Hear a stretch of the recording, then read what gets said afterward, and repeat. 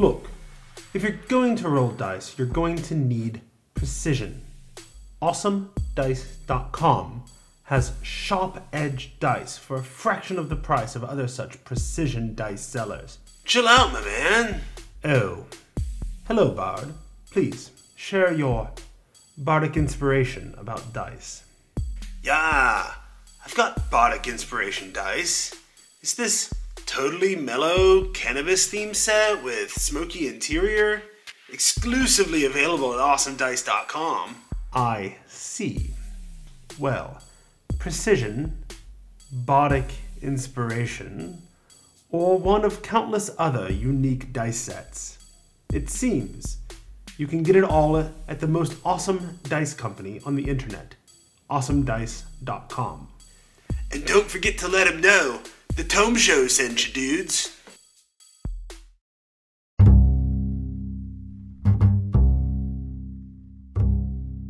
This episode of The Tome Show is brought to you by listeners like you. Thanks for using the Tome's Amazon and DM's Guild affiliate links, and our wonderful patrons over at patreon.com/The Tome Show.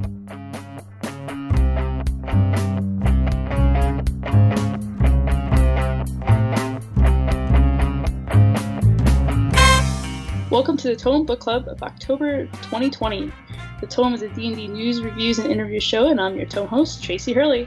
And I'm Jeff Greiner. In each book club episode, we discuss one D&D related book, spoilers be damned, in full book club style. And our book this time around is The Killing Moon by N.K. Jemisin, a book that was in the appendix of, was it the 5th edition DMG? Is that where they put the appendix? It's no longer the appendix in like it was way back in the 1st edition, but it's one of the books that they say you can look at for inspiration. So that's why we're looking at that. Next episode, we're going to talk about The Sword of Summer by Rick Riordan, because Fred, Tracy's husband, is in the chat watching the stream, and he suggested it, and so there we are. That's how we make decisions sometimes. Thank you, Fred. And you may have heard that voice. With us, as always, is Eric Paquette. Hello, bonjour. Bonjour, comment allez-vous? Ça va très bien, toi? Ça va. Fatigué. Tout fatigué. Oh, you're gonna run out of my French real fast. That's what I figured. It's been I figured out recently that it's been a little more than 20 years since I took French. So that's about. And I wanted to answer in Spanish, so. Oh, there you go. I might be able to understand a bit of Spanish because it is one of the romantic languages, kind of like Italian, but. So. All right, so yeah, we said if we're gonna, the next book is going to be The Sword of Summer by Rick Riordan. If you want to keep up with us, the plan is to record mid-December, before people get too crazy busy with the holidays and what have you. We're going to be doing a lot of weird shenanigans with our scheduling, I think, in the next couple of months. Squeezing in our fitness episodes and all of our reviews and the election night special that we're doing on November 3rd and everything else. I think it's going to be, we're just going to kind of play it by ear and record a few things for the next few months and figure it out until January. Does that sound fair? Sounds fair to me. All right. So now let's talk about our current book, The Killing Moon by N.K. Jemisin. Somebody explain this book to me. Like, not just as a way of introducing or starting our conversation, but honestly and a little bit sincerely. I struggled with this book, so somebody explain it to me.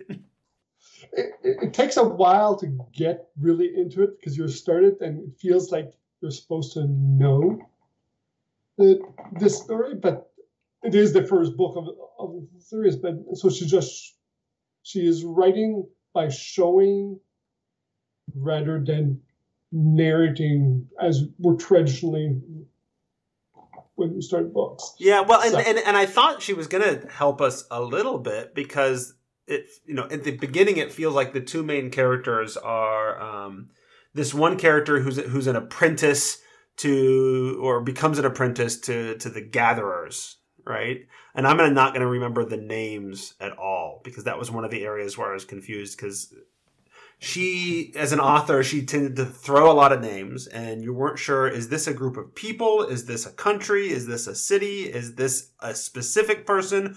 Or is this specific person's other name? Because every main character it has a second name as well. And sometimes they just get thrown back and forth depending on who's saying it and without reminding us that that's who they are. And sometimes it's a religion or a religious practice all have different names as well. And she just kind of throws them at you and expects that you'll catch on. And I didn't always catch on. It's probably a failing for me. I don't know. But as a first book, it didn't feel like the first book of a series because she expects me to have already built this setting in my head, and I hadn't.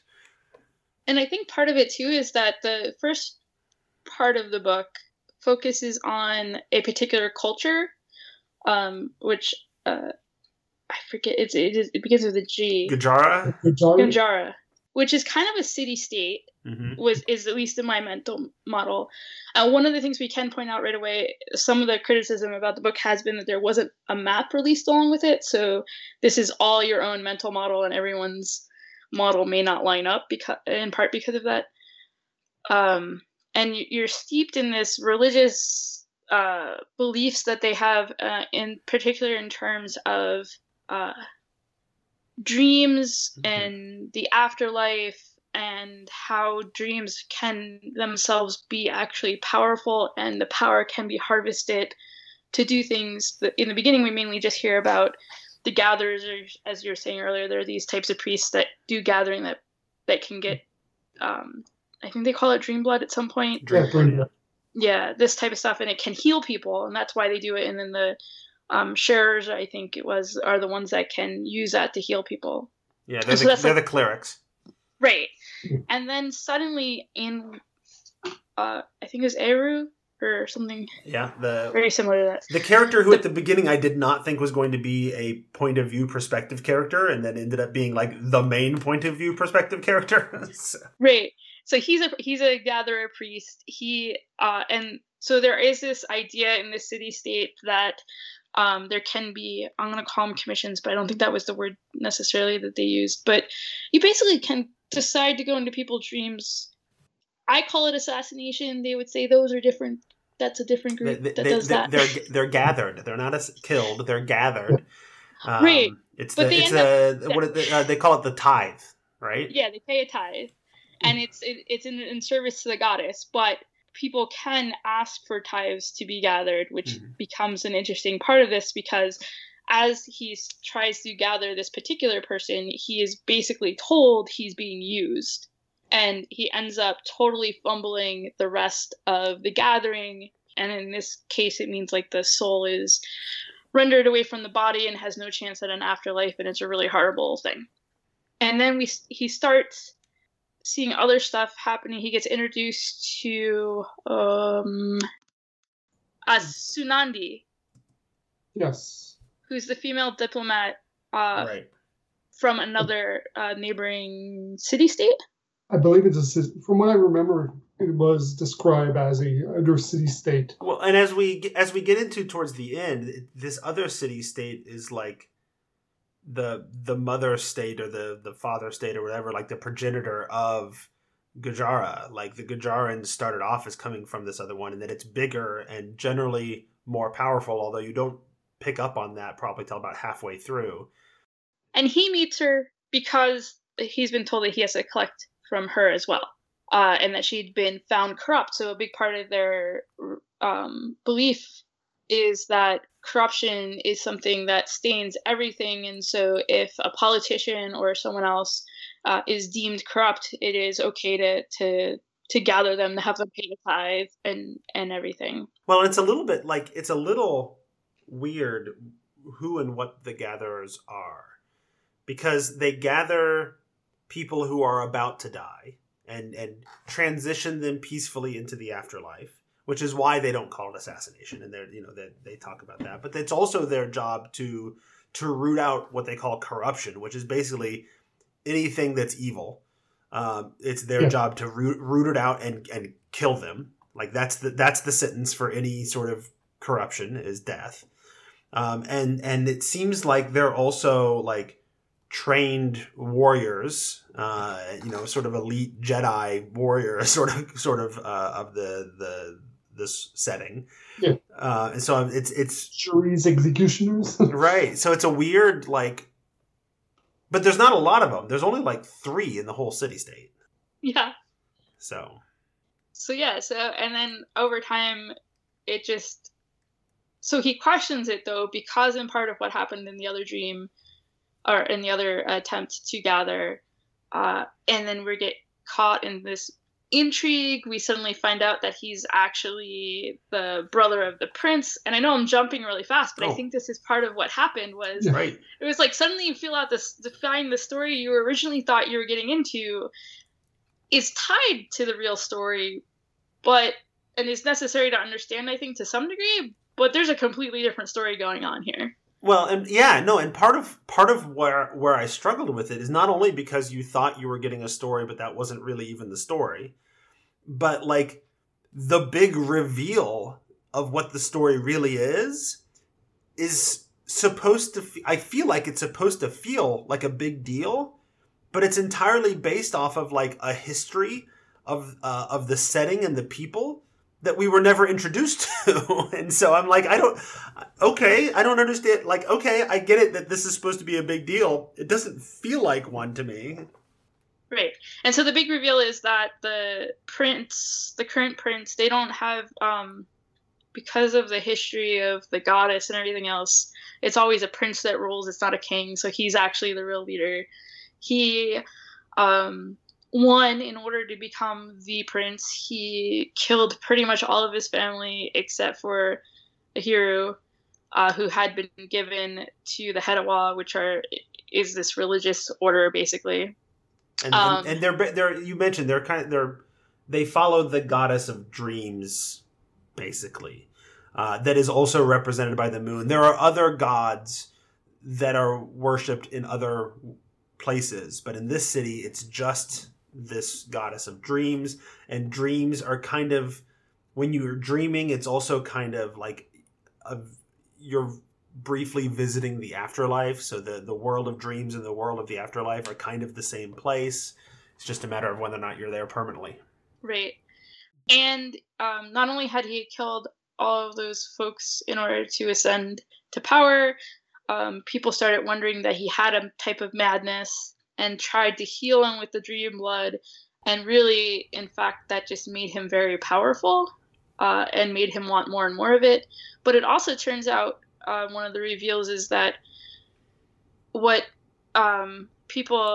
most of the people in the Hedawa had been always told was the dream blood was only reserved for healing and stuff like that. Like that was why they did this heavy thing, was to do good in the world. And it turns out that the Hedawa was selling like half of the dream blood to the rich folks as if it was a drug. And which is another weird thing. Like the dream blood is what fuels healing magic, but it's also like a drug. To the point that if the gatherers, don't have it on occasion, it drives them crazy and they have to be killed or they turn into horrible monsters. And somehow as a result of all of this, the prince now wants to create basically a worldwide war to take over pretty much everything. Well, yeah, but it kind of starts with this war with the mother city-state, right?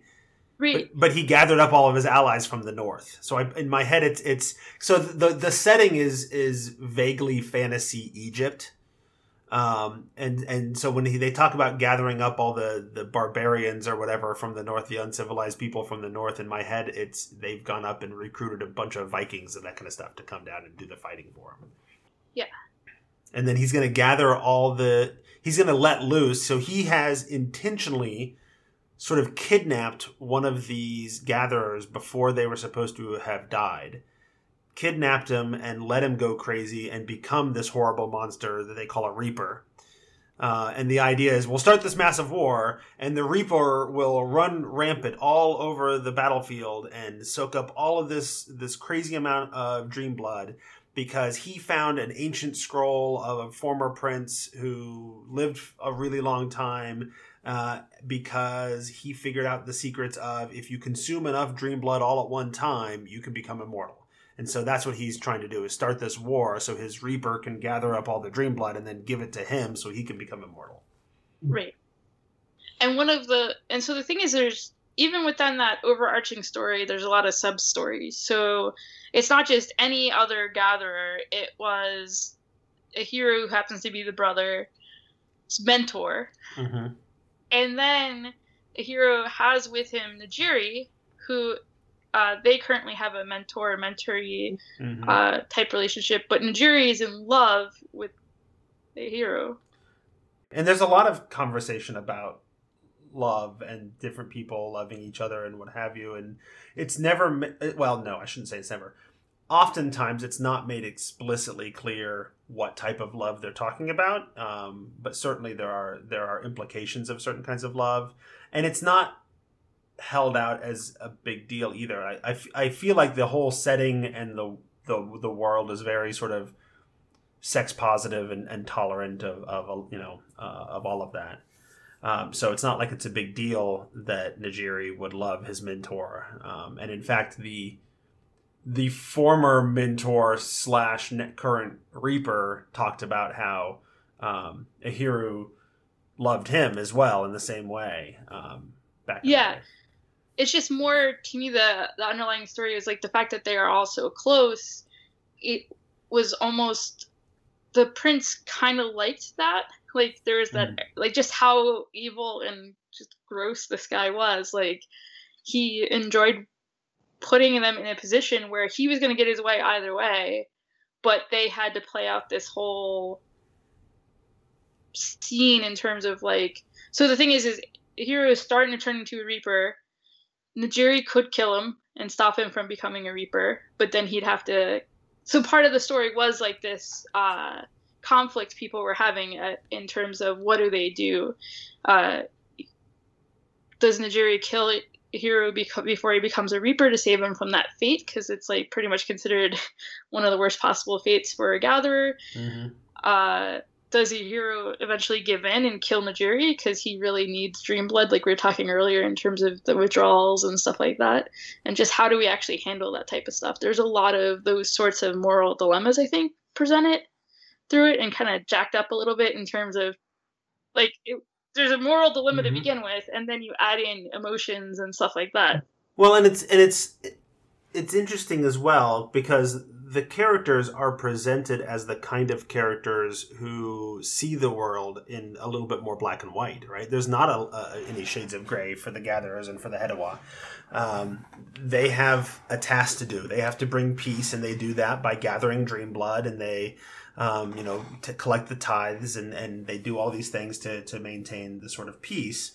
And everything is very black and white. No, we're not assassins. We're not killers. We're providing a service that's allowing people to peacefully move on.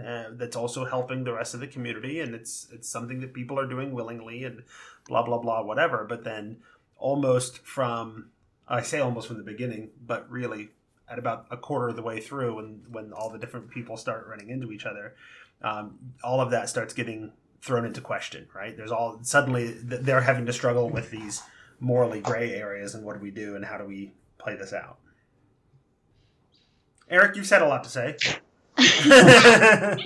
Exactly. I'm trying to refresh my memory. It's been a month since I've read the book.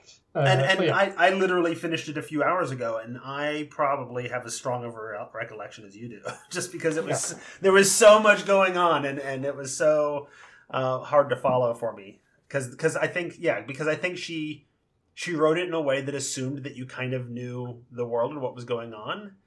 I feel like she as an author went out of her way to present a different perspective, right?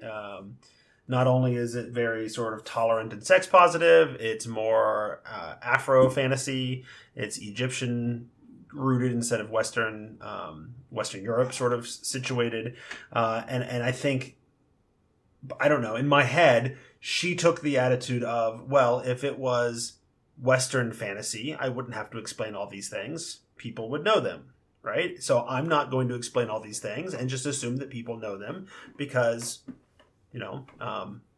why should it be different just because we're doing something? Except it is different, and I don't have the background to pick it all up. It's a fair position that she can make, and it's not on her; it's on us for learning more and all that to be able to learn more. We should not. So well, fine, and we are learning, and I think it's a book that probably helps out by rereading if you're not familiar, because once you've read it, you can go back to it and okay, I know more about this world, so now you can see more of what's happening. Maybe. However, if we hadn't been reading this for the book club, I don't think I would have gotten past chapter 2 or 3. So, really? so I'm not real inclined to go back and reread it. So I actually really liked it, and yeah. I'm just saying, everyone's gonna have a different. I think I often have the reaction you two are having to a lot of the typical D&D books, and this one felt more, I don't know, I kind of rocked it, but awesome. I like it because it asks a lot of philosophical questions to me.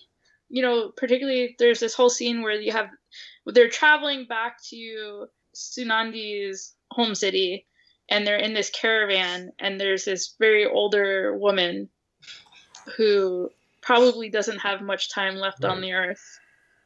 And there's kind of this assumption that some folks are making that she will, of course, be willing to give herself to the goddess because it'll ease her suffering. And she ends up having this conversation with the hero in terms of saying, why? I still have life to live. I still have things to experience. Right. Why would I give that all up? You Well, folks from that city that's what's wrong with you guys. Right. She had this attitude of like when you go to the afterlife, all you can bring with you is your memories. Why would I want to cut it off and not keep making more memories? I want to bring as much as I can with me to the afterlife. That was the parts. Those are the parts of the books the book I really liked, was because it was this conversation that was happening within it. Sorry, Eric. Oh, yeah, no, I fully agree. I mean, it feels a bit more that she focused on the characters rather than the world. But as we went along, we were learning more about the characters, but then we were learning about the world. So compared to more traditional Western ones where here's the world, here are the characters. So I think that's a different way of presenting it, which I like character-based stuff. I like finding character and all that, and seeing from their eyes of what the world is, what they're used to it, and from seeing it. Right. No, and I can appreciate that as a way of formulating a story. The way it was set up from the beginning was I kind of expected Najiri as the apprentice who's learning the ways and whatever to be our window into learning about the world, that the conversations with him and his thoughts and explorations would help inform us about the world. And there was no effort to do that. It was just sort of, this is just the world. You're either going to figure it out or you're not. And I needed my hand held a little bit more. I wonder if, because Jemison has another series beyond, I think this one has 2 books, and then she's got another series. And I wonder how much of it this is a function of her. I think this was her debut novel. And no. It wasn't? The 100,000 Kingdom was her. Oh, okay. Well, then never mind. I'm wrong. I thought maybe it was a lack of that she just didn't have the experience to hold our hand through it a little bit. But no, I'm wrong.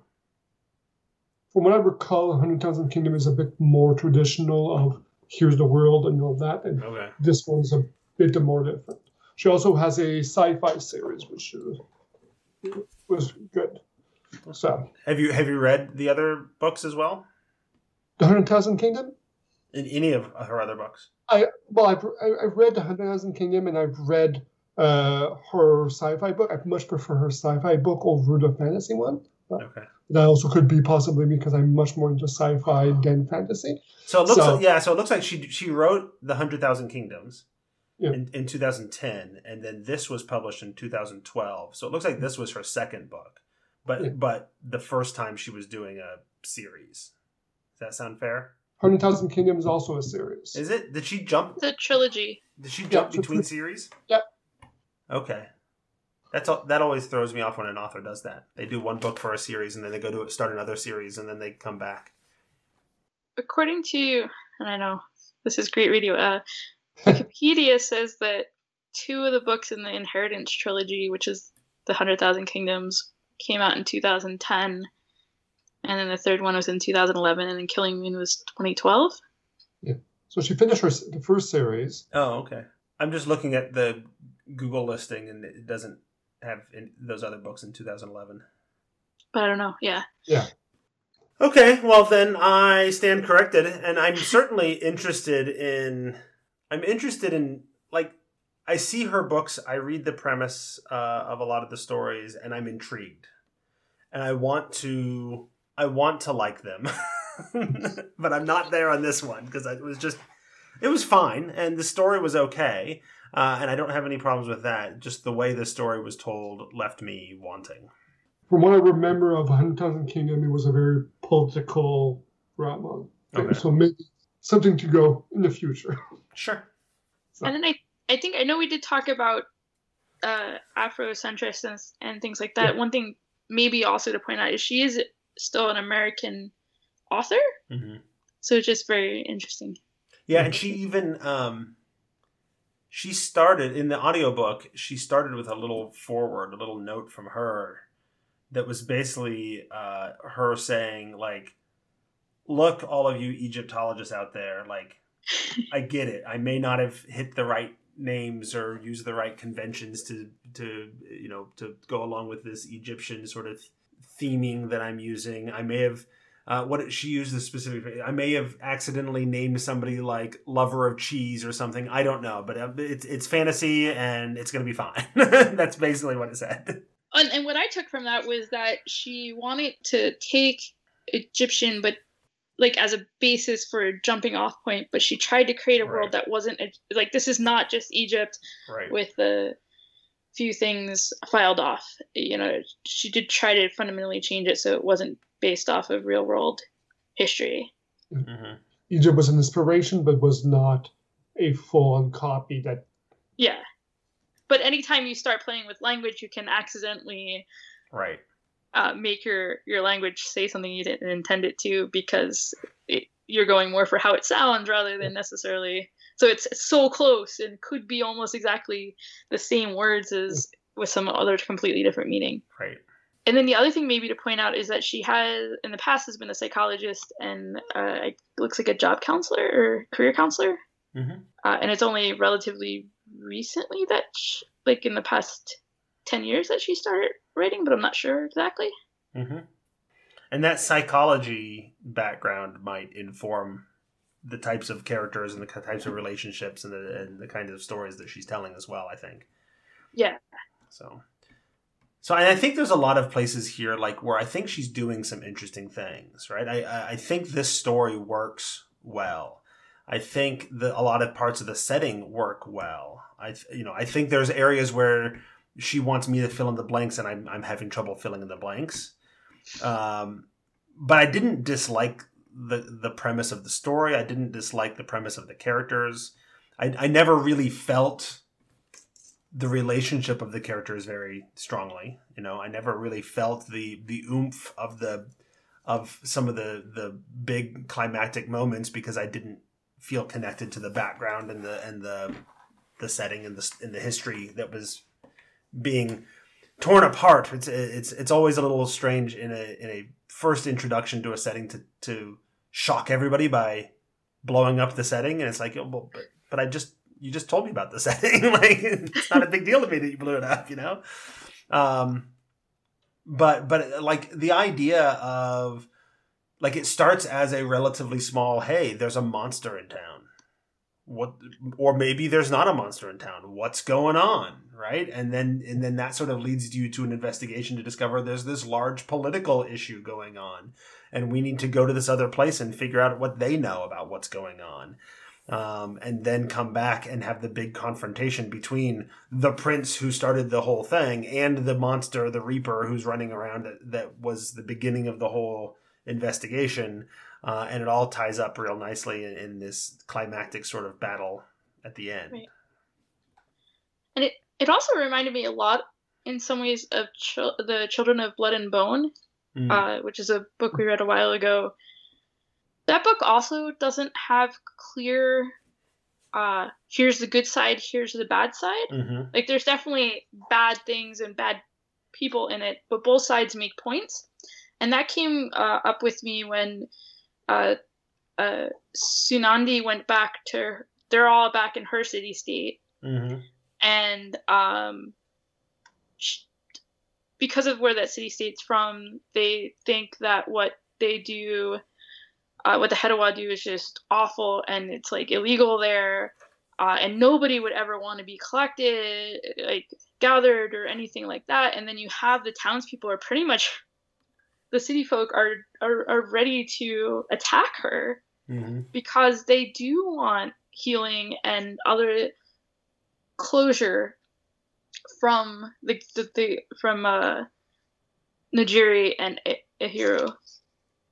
And she was totally blindsided by that. So the fact that neither city-state has it quite right completely was, I think, an interesting part of it.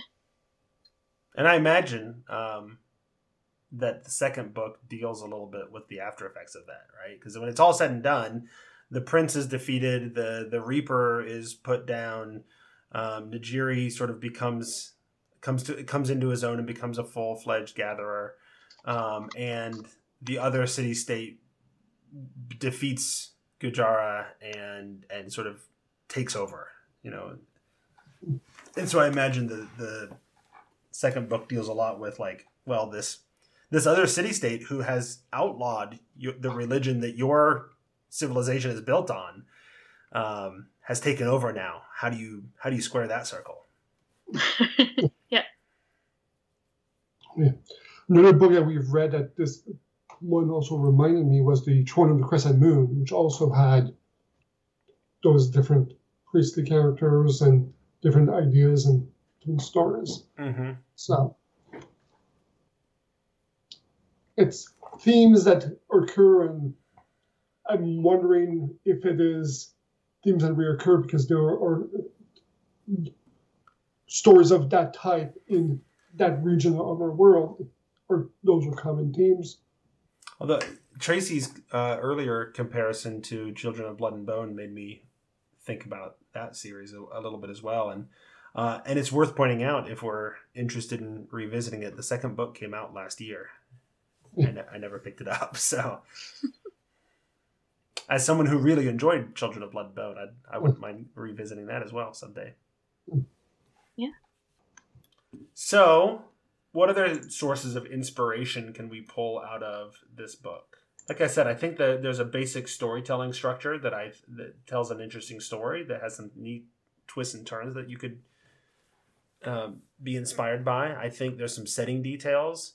There's a lot of, like, it feels like the setting details around what the Hedawah do, the gathering of Dream Blood, and then they also mention the the bile, the blood.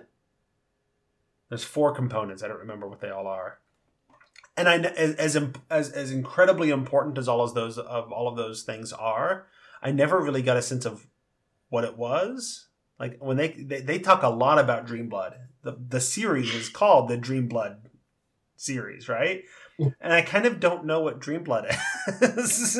So it is something that is expected by the gatherers. I mean, yeah. Well, and it's interesting because it's not just about dreams. Talking also about the sex positivity aspects you're talking about, is that they have this whole other class of priests that bring pleasure, and through that they can also collect I believe it was Dream Blood to help with healing. I believe it was actually Dream Seed. Dream Seed, yes. Even better. Which has a much more sexual connotation to it. Yes. Yeah. But that was, like, not as explored in this book, but that was a whole aspect of it. It mainly comes out because, I guess, like, the festival early in the book is one in particular when they will do this type of collection. Right. Yes. And that's just a natural part of life, right? Right. There were those, I don't remember what those, there were 4 branches of the religion, the Hedawa.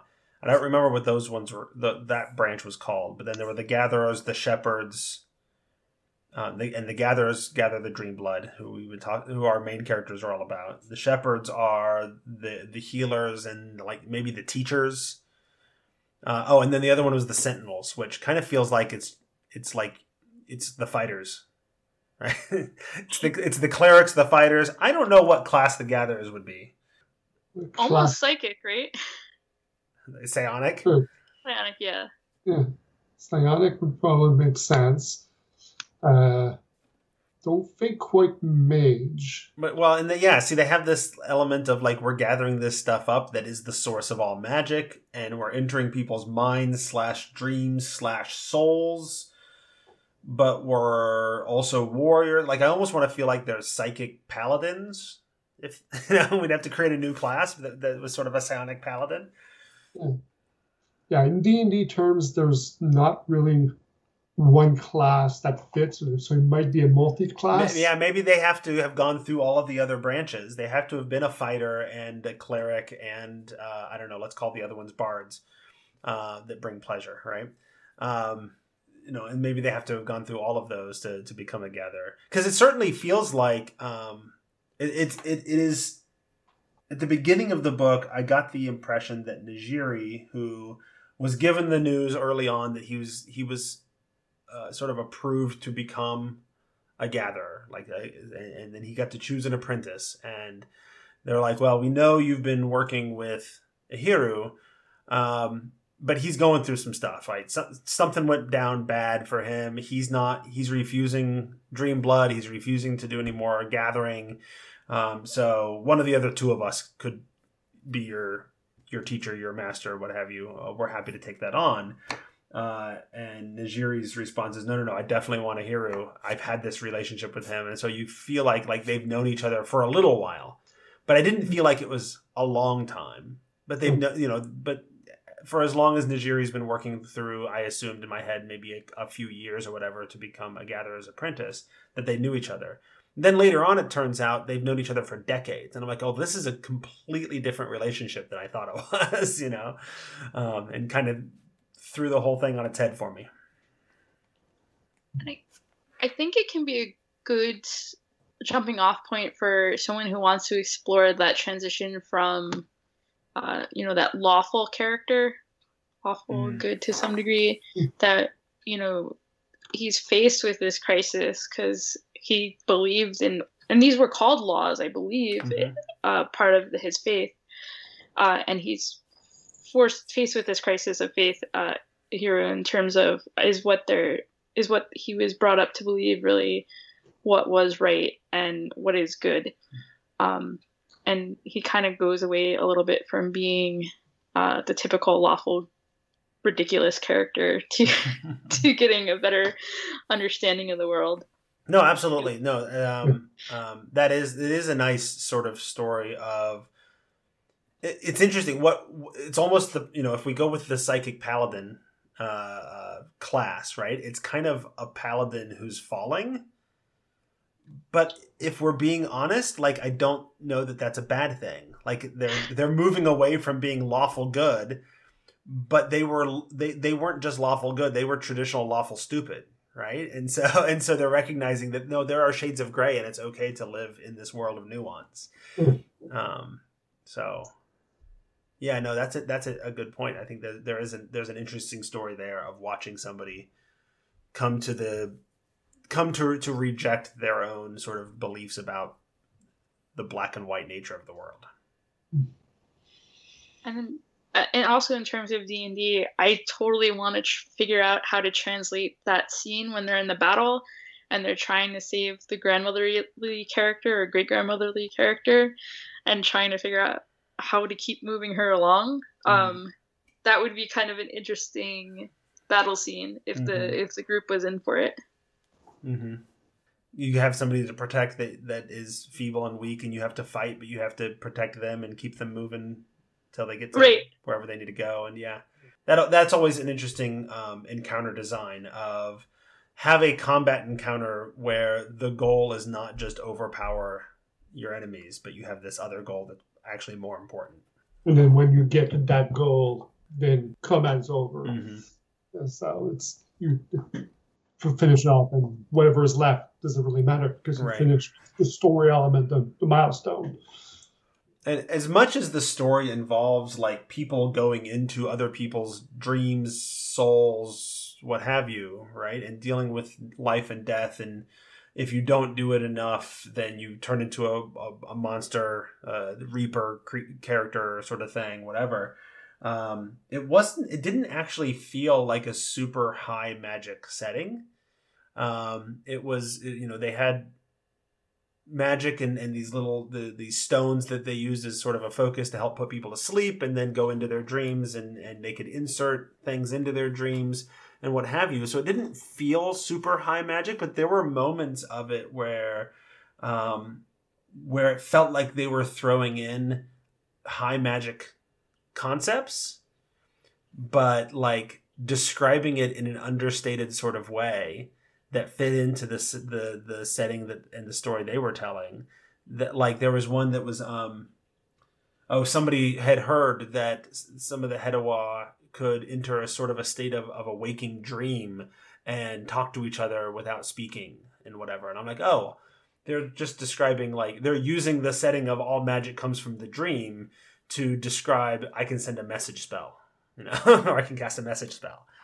And sometimes that could basically be that of the universe, is that to explain all your magical spells, it is true to dream, it is true this your dragon and all that in order to do magic and all that. So you can still probably use the same classes that you typically use, but just add a flavor of it, of the dream blood, the dreams and all that as a source of magic for your narrative placement. All right. Who's got other thoughts, or should we go ahead and wrap it up? It's been a relatively short discussion, but I also felt like with all the twists and turns involved, the story was relatively straightforward. Go kill this person. Oh no, they know a secret that is actually important to us. We'll let them live for a while. Oh no, there's a horrible monster. Let's go find out more about that. Oh, it's part of this plot. War. Right? Kill all the bad guys. Right? So there's a lot of complexity in the characters, but in terms of the questions that it's asking, but in terms of the plot, like, there's a handful of story points, and it goes through pretty quickly. So there's this whole area where the prince, like the princess, their father had multiple wives, the prince has multiple wives, so there's lots of kids, and that seems very different. But the idea that they would, all be in competition with each other and potentially kill each other off felt very Western to me. Like, I know it happened elsewhere too, but like, so yeah, I don't think there was as much complexity there because of that sort of stuff. Like, there were hints of things that were very common to Western that made it feel less unique, I guess, to me in some ways. I don't know. Yeah, no, and that's why it's hard to talk about.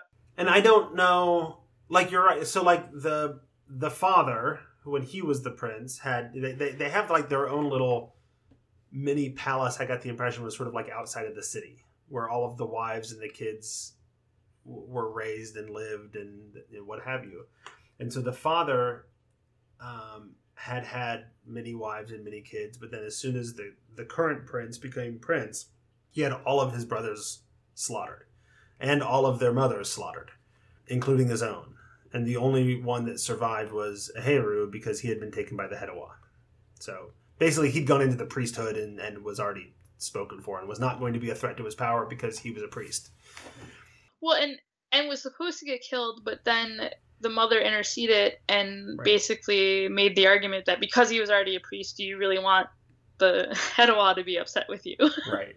Because in their society, the way it's supposed to work is there was like 3 or 4 different power groups that theoretically all had equal power in the city.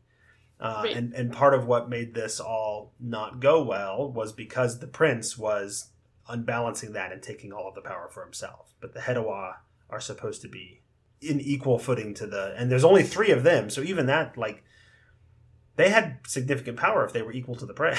And there's only 3 of them. They're almost little princes, Right. And, like, there are other parts that I thought were interesting too, but I think are kind of hard to talk about in this format but I'll try to talk about it quickly just because I think it was interesting, is that, so you start off the book with basically just hearing the Hedawah stuff.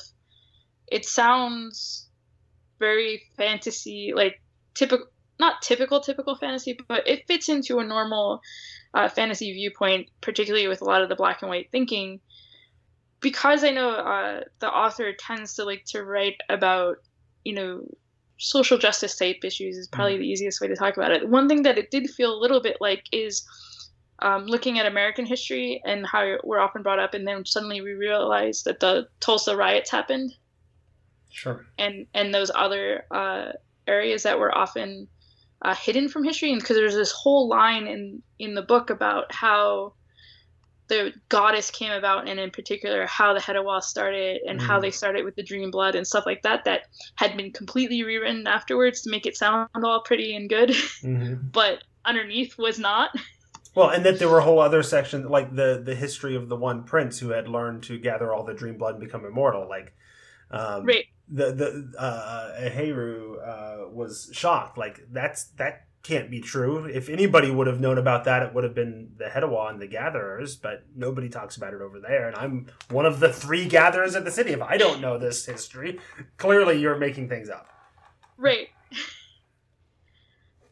So that was also a part of the book that I enjoyed exploring and going through and having that kind of realization walk through. Okay. Any other last thoughts? Eric, you have any last thoughts? I do not have any more last thoughts. So. All right. Then I guess it's time to go ahead and wrap up this episode of the book club. We had an interesting experience, I think, with this book. And we're kind of a little all over the place. I think we all recognize that it was a different sort of book, and it was a little hard to follow at times. And some of us liked that, and some of us struggled with that, and and that's all okay. I'm certainly not opposed to continuing down this vein and seeing what else comes of it. But I don't think I would have read this book on my own if it wasn't for the book club. So you all kept me going through it and trying something new. So I do appreciate that. Certainly I've made Tracy read things she doesn't like. So so we're going to go ahead and call that the end of our episode.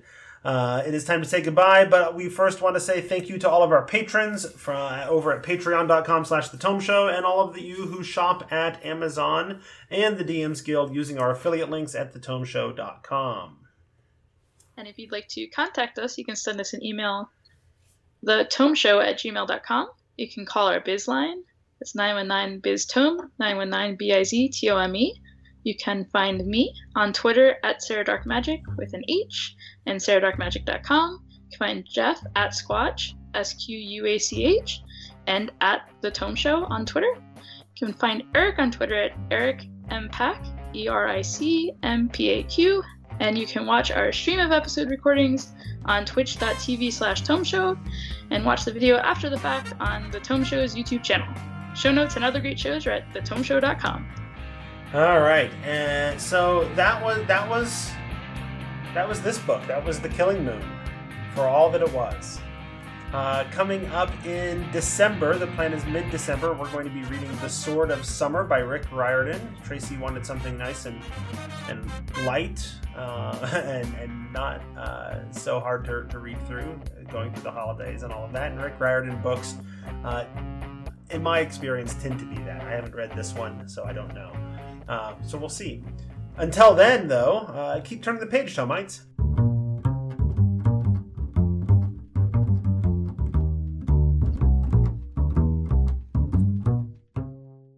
I'm on the wall.